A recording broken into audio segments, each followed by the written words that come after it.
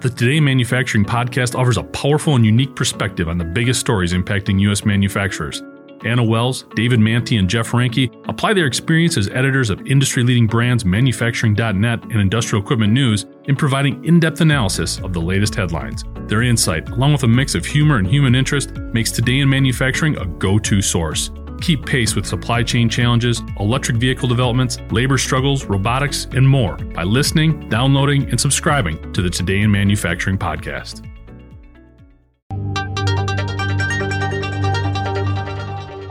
DARPA has a new program, Ancillary, and they hope it will develop and demonstrate new technologies that promise to leap VTOLs, or vertical takeoff and landing vehicles, forward. Ancillary, which stands for Advanced Aircraft Infrastructureless Launch and Recovery X-Plane Program, it's a loose acronym, wants to build a plane that can launch from any environment or ship flight deck in any weather conditions without any launch or recovery equipment, like the typical ground support equipment aircraft typically require. The new X-Plane would be low weight with high payload and long endurance capabilities. A video from the agency shows a rendering of the aircraft flying supplies into a remote location. The program will study advanced propulsion architectures like hybrid electric propulsion, high-density batteries and fuel cells, and advanced structure and manufacturing techniques. The idea is to give the plane a small form factor so several could launch from a ship and provide a fleet of surveillance, reconnaissance, and targeting assets.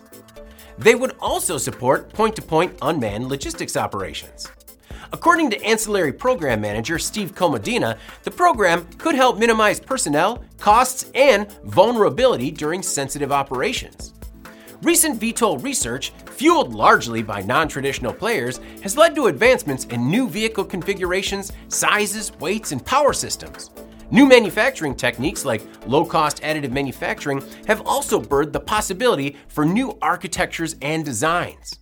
On September 20th, 2022, the program will hold a Proposers Day and Expo to bring together aircraft manufacturers and non-traditional military contractors. DARPA extended an invitation to industry and academic technologists and researchers who have insight on new component and manufacturing techniques.